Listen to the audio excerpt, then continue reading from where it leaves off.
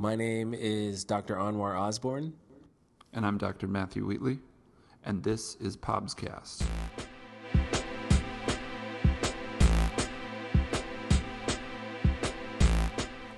So welcome to Podcast. I'm joined as always with my colleague, partner, friend, Dr. Matthew Wheatley. How's it going? And we're going to kind of change up the format some for today's show. We're going to do something more along the lines of a longer form story. And we wanted to kind of go around and kind of get everybody's take on the Two-Midnight Rule and kind of overlay that with a history of the Two-Midnight Rule, since we've talked about it so much. And we got some old audio, we got some new audio by some big deal folks. So I tried to explain it to Dr. Wheatley. I don't think it worked out. I still showed up anyway. So this week, have you guys had big issues in OBS? How are things going? I wouldn't say any big issues. I mean, it's mainly same stuff I think we're normally dealing with.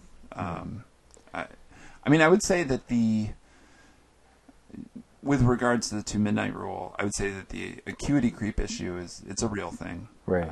There are plenty of patients with multiple active issues that, due to kind of chronically poorly managed disease, and there may be one sentinel issue that brought them into the hospital that day, but then as you do your workup, you find, your hypertension and your diabetes aren't managed very well, and so those are all things that the providers in the observation unit have to take into account as they're treating the patients. And some folks it's easy, you can just start them back on their medicine. Some folks it's hard because they don't know their medicines, or maybe you realize that they're being inappropriately managed, and that's something that really falls out of the wheelhouse of most emergency physicians. I mean, our national organization's position on things like asymptomatic blood pressure and asymptomatic hyperglycemia is to basically send them to their primary care physician. Well, if they don't have a primary care physician, or have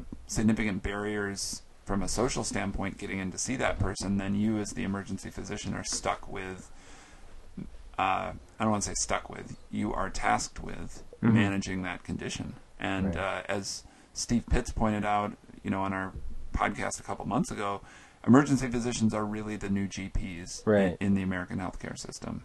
Right, yeah. Speaking of Steve Pitts, his last shift ever is... Has he already had it? I'm not sure. Maybe it is June 1st. Yeah. That is his official first day of retirement. So, big shout out to him. He is a huge hero to all of us at Emory in the emergency department, and huge hero, I think, to many who do health services research. So I don't think he's going to stop doing the research. He said that, I think. No. So yeah, he was just up in Ann Arbor, Michigan, seeing Wolfpack. They played two shows up there. He went up, really? He went up with Byron, and I think they have a brother. He has a brother that lives up there. It must be nice, man. Must be nice to have all that time. Watched like White Boy Funk. It's good, man. Again, this is going to be a pretty cool show, and we'll be right back after this quick break.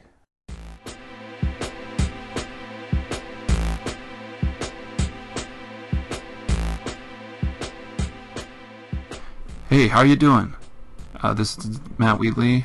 And this is Anwar again, and we want you to come out to see us in September this year for the Observation Medicine Science and Solutions Conference. Are you the director of an observation unit that just started, or have you had an observation unit that you're looking to grow?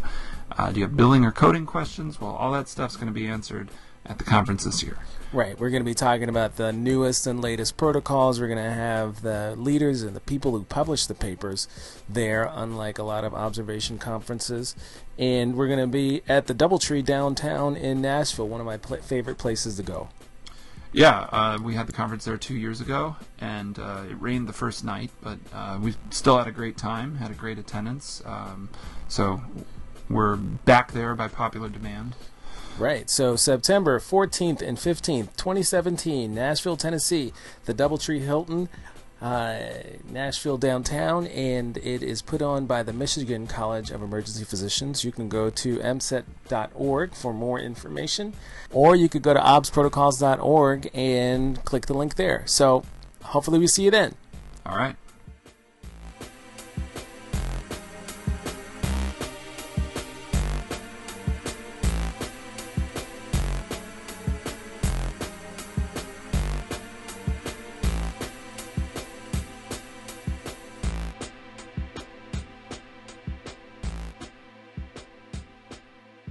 I assume by now most folks have heard of the Two-Midnight Rule, and it's probably worth reviewing a little bit of where this came along, because it is fairly new.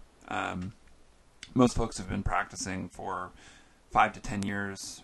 Probably remember the pre-Two-Midnight Rule era, where decisions regarding inpatient versus outpatient services were determined often post hoc using third-party products such as Millman or the Interqual manual, where usually a nursing level trained person would put the documentation that had been done on the patients, including vital signs, through a filter, and come up with whether they thought this patient met inpatient or outpatient criteria. Right. That was definitely like one of the most private and sort of public sort of frustrations as an ER doctor, is we have to worry about this manual that, I never read in med school, Right.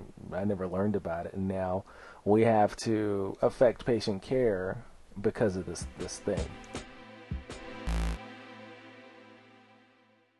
So one of the things that a lot of folks wonder about is like, how do we even start with the Two-Midnight Rule?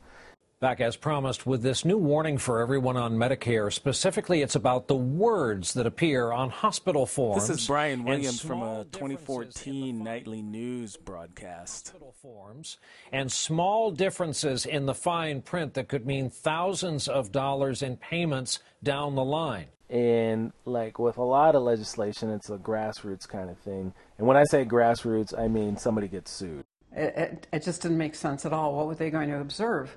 And here's what she didn't understand at first. That label, under observation, technically made her an outpatient. And that means Medicare won't pay for her rehabilitation in a nursing facility, which costs $28,000. Hospitals were on the hook financially for getting this right. If they put a patient, they would get more money by admitting a patient and getting the DRG lump sum payment from the insurance companies, which was more than the payment they would get with patients under observation services.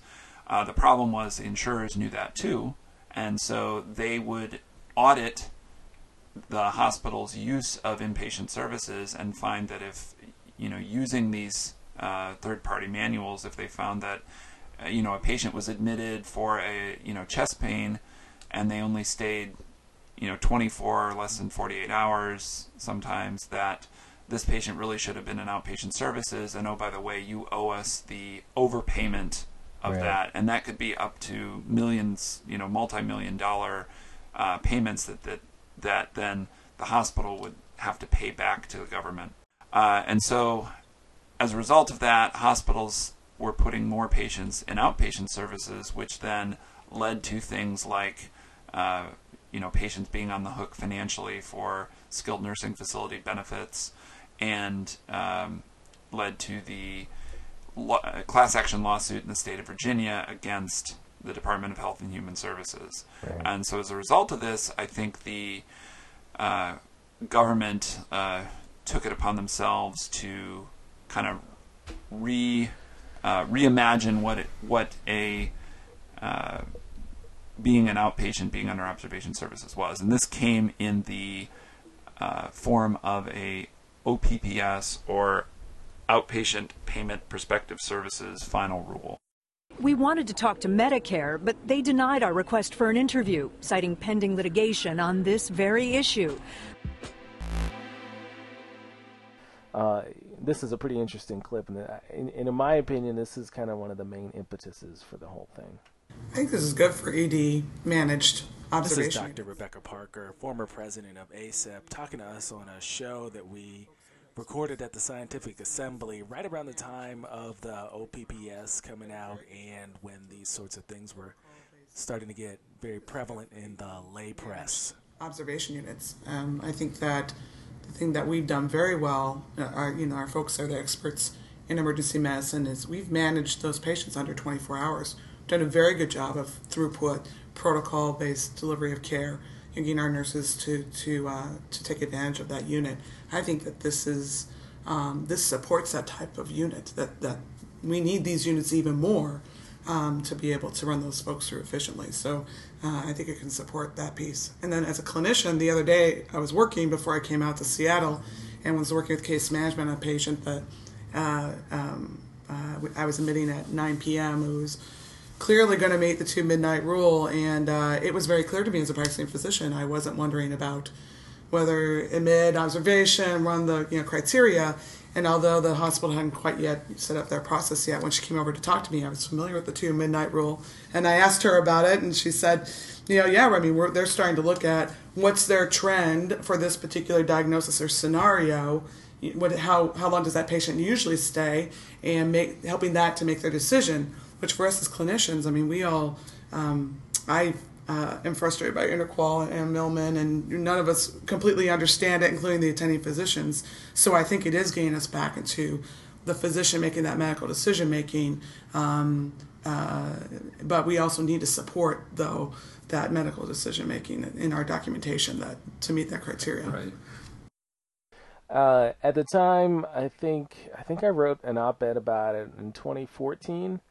And I was, and I still am kind of a pro 2 midnight rule practitioner, mostly because the thing that I find most painful, and Dr. Wheatley can agree or not, was really the Interqual and Millman sort of thing that somehow would supersede my clinical gestalt and whether or not this patient could go home. Brother Osborne, how's it going? Willie Smith and I go way back. So he's actually a hospitalist, an internal medicine doctor at Emory University Hospital, Midtown. Believe it or not, Willie and I met in the year 1996. So, Dr. Smith, can you tell us if the 2 midnight rule made things easier for you as a hospitalist, as an internal medicine doctor? Yeah, I think it ultimately kind of made it easier for providers to try to figure it out. So I think so when we were clear that the patient had traditional Medicare, and when we kind of thought of it as the whole, do I think I can get this patient out in under 2 midnight, regardless of kind of what was happening clinically, if I think they can actually be discharged in under 2 midnight, then it made it easier for me to kind of think, if I thought it was going to take longer, it kind of made it easier to maybe think inpatient. So whether the 2 midnight rule, which has really been in place for 2 or 3 years now, has made dispo from OBS easier or harder. And I'm going to speak from my perspective, which is an ED observation unit provider, not necessarily from other perspective around observation. And certainly there's the hospitalist perspective. And here is Dr. Chris Baugh via Skype. He is a guy that we have kind of come up with, have done a lot of conferences with him, done some papers, heard him speak. He is a nationally renowned expert in observation medicine and health services. And I think the short answer I gave you was yes and no. Prior to the 2 midnight rule, in my institution, we had a 24-hour clock that ran. And this was consistent with most people's concepts of an ED observation unit, in that it was a 1-day or 24-hour unit. And then what we would do is, as we were approaching the witching hour of 24 hours, we would ask ourselves whether there's an imminent disposition for this patient. If the answer was no, we would admit them, and typically to medicine. That's where most of these patients go to. And we would just explain to the hospitalist that we tried to manage the patient in observation, and we're approaching 24 hours, and we haven't succeeded, so we're going to flip them to inpatient and admit them to your service. And we didn't get pushback. by and large, when we told that story. What happened with the 2 midnight rule is it kind of changed the concept of what the college try and observation is from the 24-hour concept to 2 midnights, which could be up to 48 hours if the patient arrives at 12:01 a.m., for example, and that clock starts when they come to the ED, and it does start relative to midnight when they arrive, which is kind of an administrator concept, not so much a clinical concept that we care about in the emergency department, but unfortunately that's what Medicare wrote into the policy. And so now we have patients routinely going over 24 hours. I would still say that's the exception to the rule. Our average length of stay is still in the 15 to 18 hour range. So when someone's staying 40 plus hours, it's still an outlier. But we're seeing more commonly these 30 plus hour stays that we didn't have so much previously.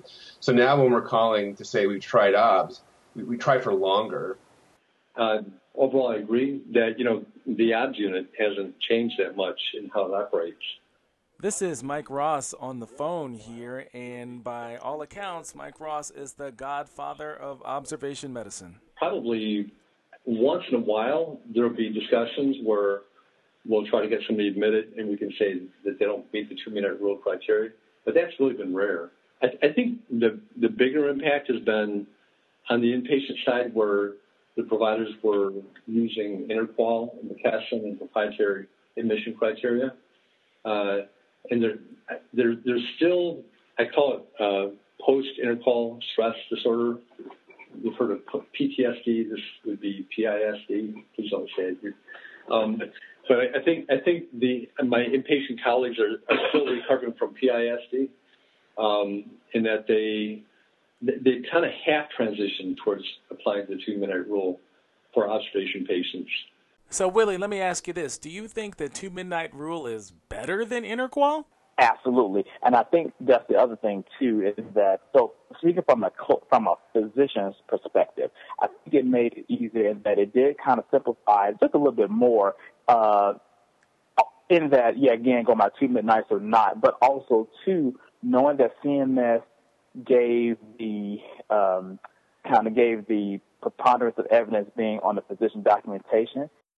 I think, unfortunately, InterQual is still around, and I think hospitals and the QIOs are using it to adjudicate some of these short stay inpatients. And so my understanding is that there's the 2 midnight presumption, which is if a physician says, yes, I believe this patient's going to require more than 2 midnights of care, and then for whatever reason they don't. And this is, obviously outside of patients that sign out AMA, die, or get transferred, you bring them into the hospital as a full admit, and they get better more quickly than you think they're going to get better. Or maybe you had intended on doing a procedure or a heart cath or something like that, and maybe you change your mind and you end up discharging them.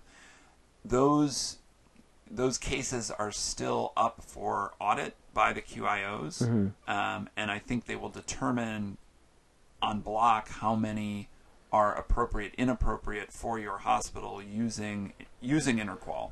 And if they find that there's above a certain threshold, then the hospital can be at risk for, further auditing, more close scrutiny. The two things that I think should have been done, there's a few things that should have been done differently. One is there's too much wiggle room regarding the one outpatient, one inpatient cases. And I'm seeing some of the Medicare reviewers revert back to InterQual in those cases, which has caused confusion among providers. It's created the perception that that Medicare is moving back to InterQual. And I think this is not exactly related to the 2 minute rule, but I think I think that with the advent of the 2 minute rule, time and observation, if a patient becomes an inpatient, should be counted towards the 3-day nursing home SNF rule. Well, let me ask you this. What about, do you think that because of this rule, perhaps you guys have been placing patients that are a little bit more challenging in the observation unit because of the freedom and then kind of the lack thereof that's kind of included in this rule? I think so. I think the big population that we did not previously even try with an observation. This is Dr. Baugh again. Is the kind of elderly, frail patient who's kind of having this decline at home. These patients typically need physical therapy and care coordination. They may need several other consults, and that was typically something that was unrealistic to do in a 24-hour time frame. But if you take that cap off the 24 hours and say, okay, well, we can do this in maybe 36 hours. And then we do have locally in our area in Massachusetts a lot of SNF waiver eligibility. So we are increasingly placing patients straight to SNF from an observation unit stay. And for many reasons, that is oftentimes the best option because it shortens what would have otherwise been a 3 or 4 day hospital stay that would have been unnecessary to, say, a day and a half hospital stay. The patient ends up where they would have ended up anyway, and they don't have an extra out-of-pocket expense because of that. So you mean that the insurance companies will waive the 3-day inpatient requirement for SNF benefits? And is that specific to the Massachusetts care, or is that or is the Romney care, whatever they're calling it, or is that private insurers, or who's doing that specifically? It's largely Medicare, and my understanding is that there's some demonstration projects going on around SNF waivers that Medicare is trying to understand how this may be used, and I don't think it's limited to just Massachusetts. And anyone who's interested in this can talk to their local case managers to see, which payers are waiving SNF benefit. Again, Medicare is going to be the big one that you care about because that's usually the patient population we're talking about here. And what I think they're nervous about, and it's understandable, is that by waiving the 3-day hospital stay, they'll have it basically be a backdoor to like a long-term care facility, this waived SNF benefit. And basically Medicare is not long-term care insurance. So they don't want to be in that business. They want to be able to do acute hospitalization care and then the post-acute care period for a limited period of time. But they don't think that, but I think they're worried that we're going to have this big run on, ED to SNF direct without any kind of acute hospitalization reason. That's going to increase costs significantly for Medicare, and they're already, very cost conscious. So anything that could potentially drive up expense for them is of great concern. Last year, CMS devised a new rule to determine whether or not a Medicare beneficiary would be considered an inpatient or an outpatient during their hospital stay, solely based on whether their hospital stay spans more than 2 midnights. Okay, the clip we're going to listen to right now is Senator Menendez from the Garden State from New Jersey. This is from back in 2014. This is at a congressional hearing with then Health and Human Services Secretary Kathleen Sebelius. I have a bill with several members of this committee who have co-sponsored called the 2 Midnight Rule Coordination and Improvement Act. But what's more important to me is that CMS has the existing authority to implement the provisions of this bill, which basically is to have CMS consult with outside experts like hospitals and physicians to develop the criteria and methodologies that ensure beneficiaries in need of a short stay inpatient care are able to receive it, and to make sure we don't have those long stays when they're not necessary. Let me get you to switch gears for just a second. I know you got to go to work today.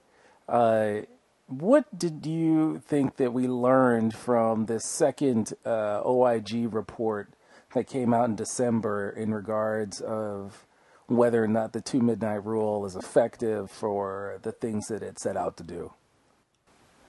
So I think it's interesting that the OIG continues to look into this because I think they provide data that's not being published elsewhere. So people who have a big interest in observation, especially on the impact on patients and the patient out-of-pocket expense, should look at these now 2 OIG reports that have gone out in the last couple of years.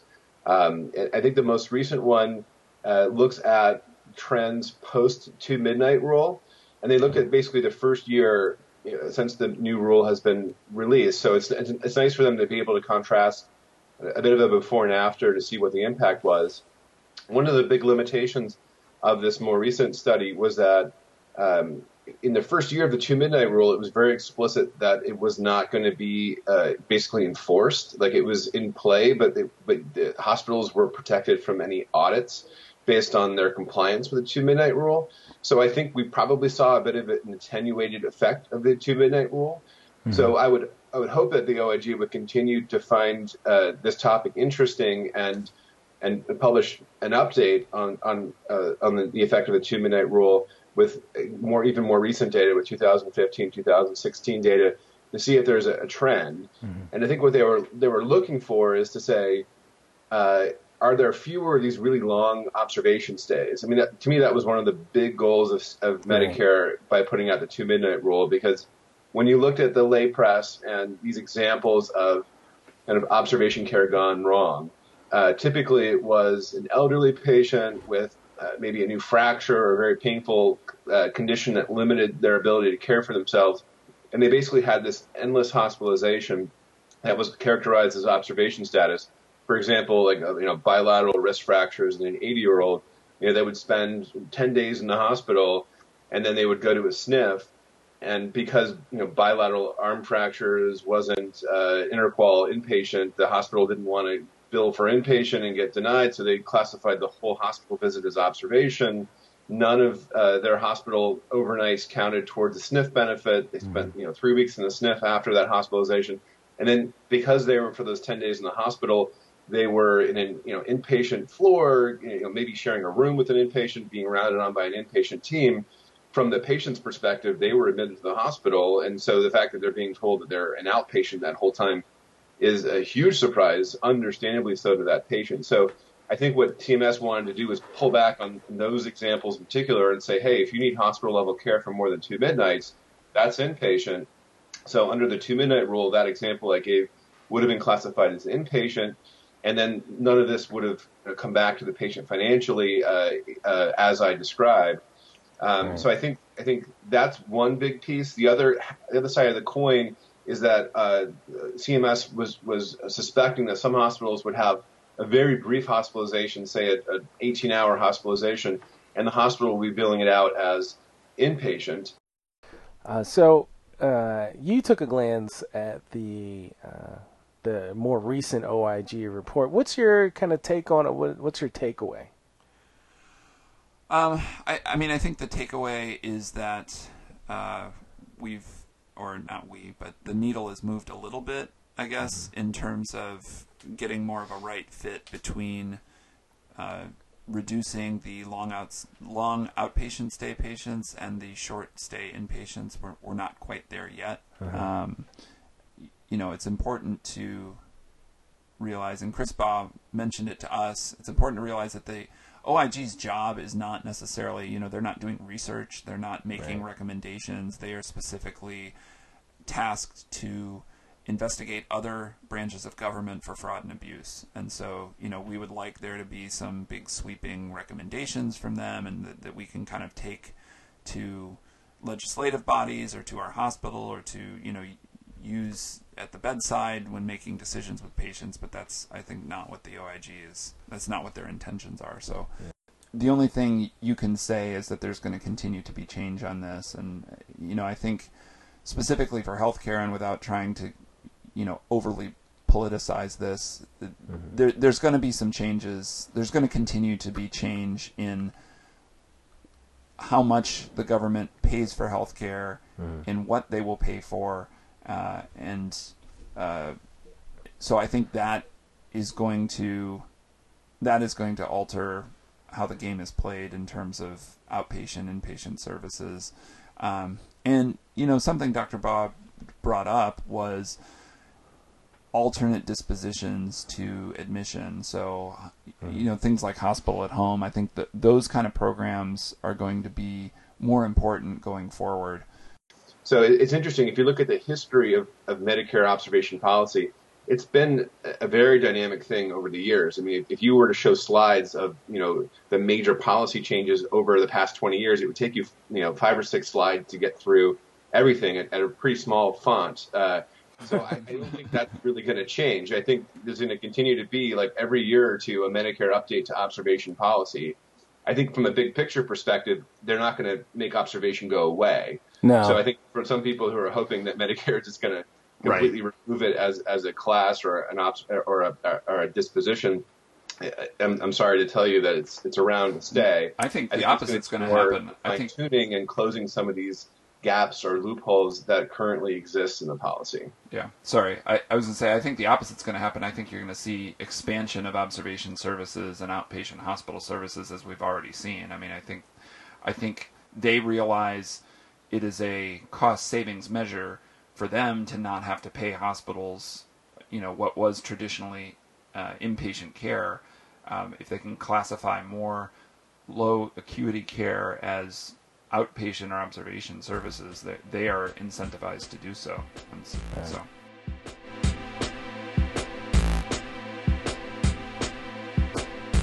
As we see pushing more services, as hospitals become more crowded and more hospitals go out of business, we're going to the hospital bed is becoming the prized thing. It's becoming the rate limiting resource.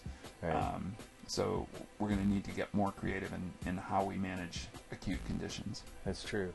And more and more we're seeing these acute conditions managed in OBS. So like we usually say at the end of the show, you don't have OBS. You got problems, man. All right. Okay, check us out on the Gmail, the popservation@gmail.com, and you can tweet at us at popservation.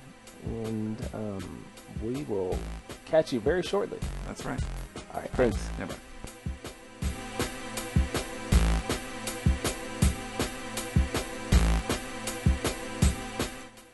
Pobscast is produced by Doctors Matthew Wheatley and Anwar Osborne. It's hosted by Doctors Matthew Wheatley and Anwar Osborne. We'd like to thank all of our special guests today, including Dr. Willie Smith from Emory University Hospital Midtown, Dr. Chris Baugh from Brigham and Women's in Boston, Dr. Michael Ross, the godfather of OBS, and even though she was on the show a while ago, Dr. Rebecca Parker. Again, thanks for listening, and feel free to drop a review of us on iTunes or TuneIn and any other place that you might want to listen to a podcast. So, we'll see you soon. Thanks again.